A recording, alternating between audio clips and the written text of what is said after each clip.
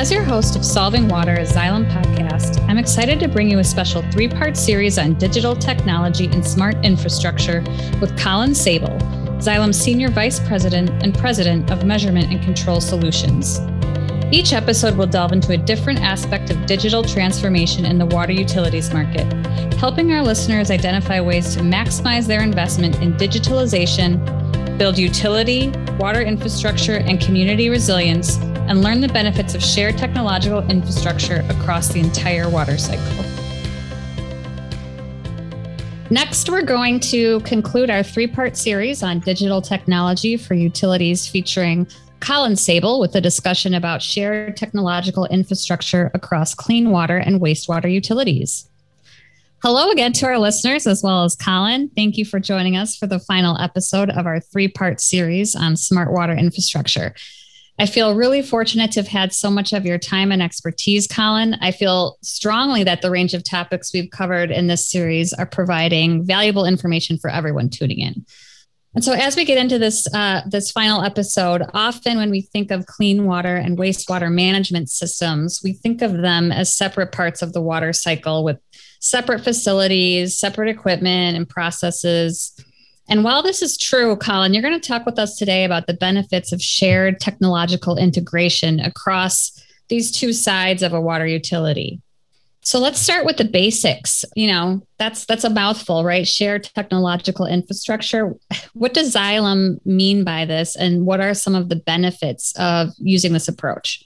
Yeah, so utilities are trying to seek the benefits that come from holistically managing the entire water cycle.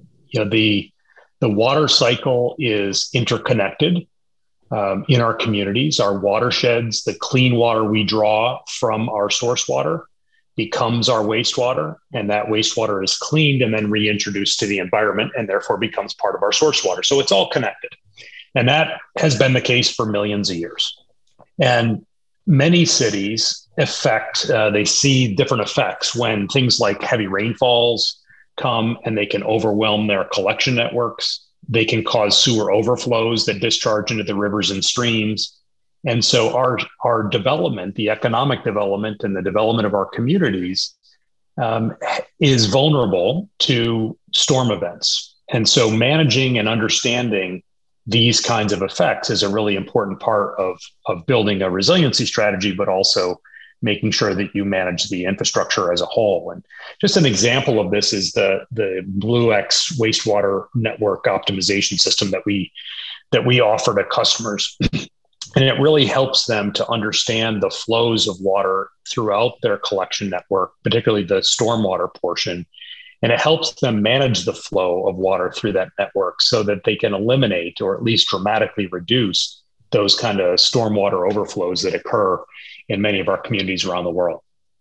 Great. And you provided me with some materials prior to our discussion today. And in those materials, there was an analogy that really struck me, and I'm hoping you can elaborate on a little bit.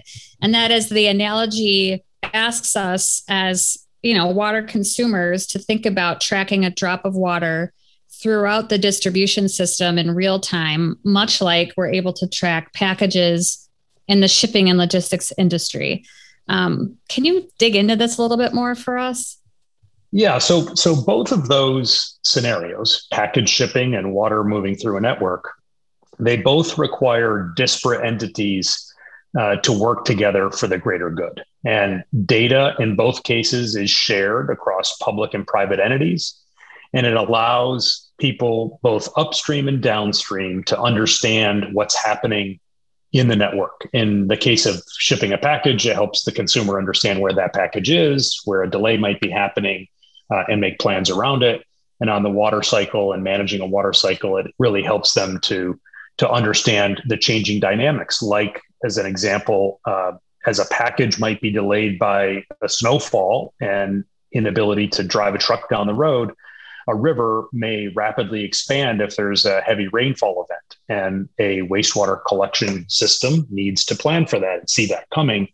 And so there's a lot of similarities between the two. I think an example that inspired that analogy was was our South Bend, Indiana installation of the Blue X wastewater network optimization tool. And it really helped them to understand when they get their torrential downpours, they were getting significant sewer overflows into the river.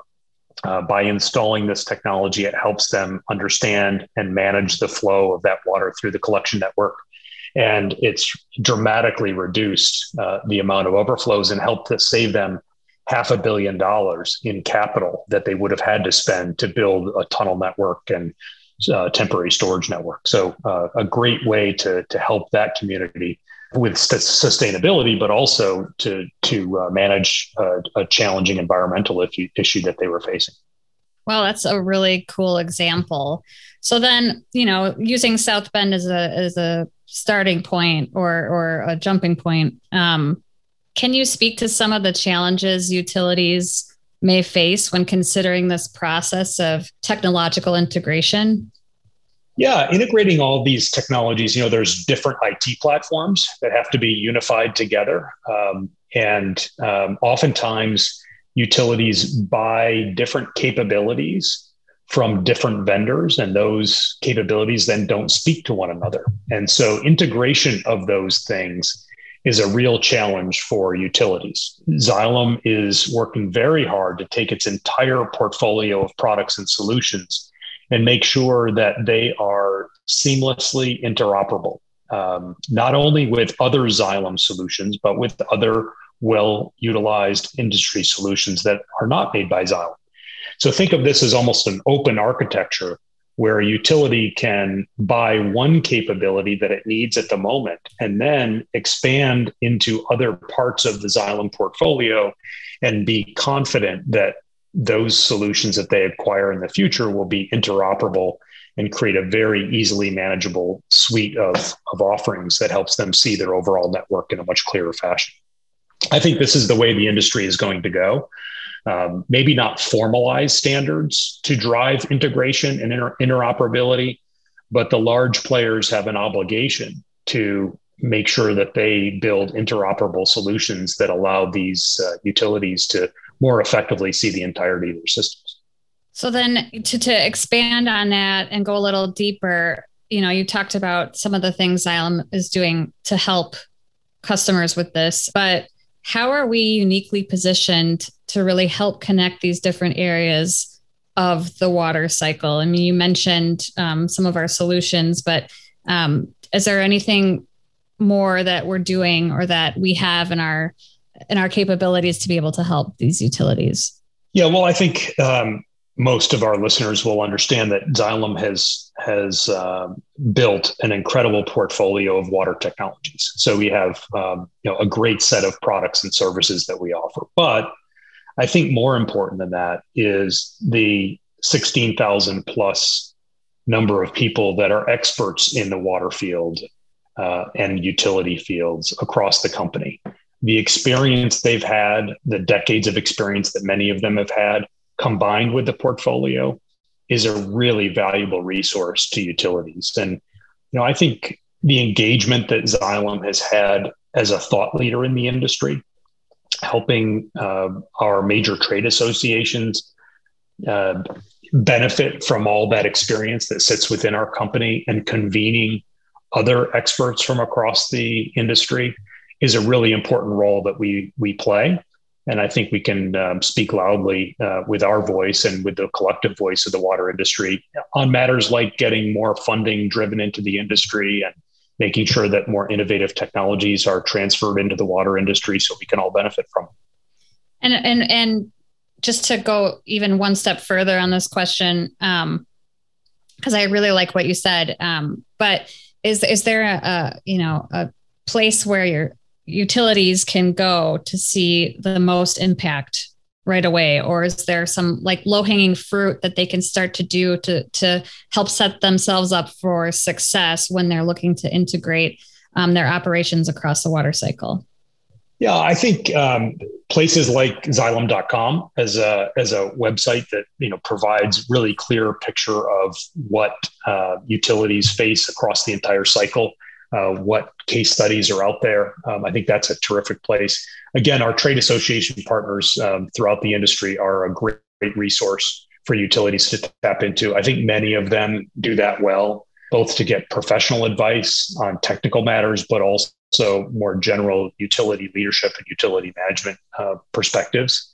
I also think that our Xylem Reach conference that we have in October. Last year it was a completely virtual conference. This year it's going to be a hybrid conference, and that's a place where we invite our existing customers to come and learn more about how they can get more from the existing investments they've made, but also what they can add on to it to be able to grow their capabilities in the journeys that they're on. That's great. Thank you for mentioning Reach. We'll be sure to put some information in the show notes about that, and just so folks can reference that. Throughout the course of this series, Colin, you've laid out really well how the water industry is evolving and what utilities have access to in their digital transformation efforts to address this. So then looking ahead, like what's on the horizon? What's next on Xylem's list to support utilities in this digital technology realm? Well, I don't even know if I know. We're every day searching other industries and talking to our most innovative customers to try to understand what their challenges are and how other industries have utilized technology to solve challenges that they have. And we're as rapidly as possible identifying those capabilities and technologies and bringing them into the portfolio of solutions that we use to help our utilities solve their biggest challenges. So I think that's a process that we'll continue to do in as agile and nimble a way as we possibly can. Listening to customers in any industry is important.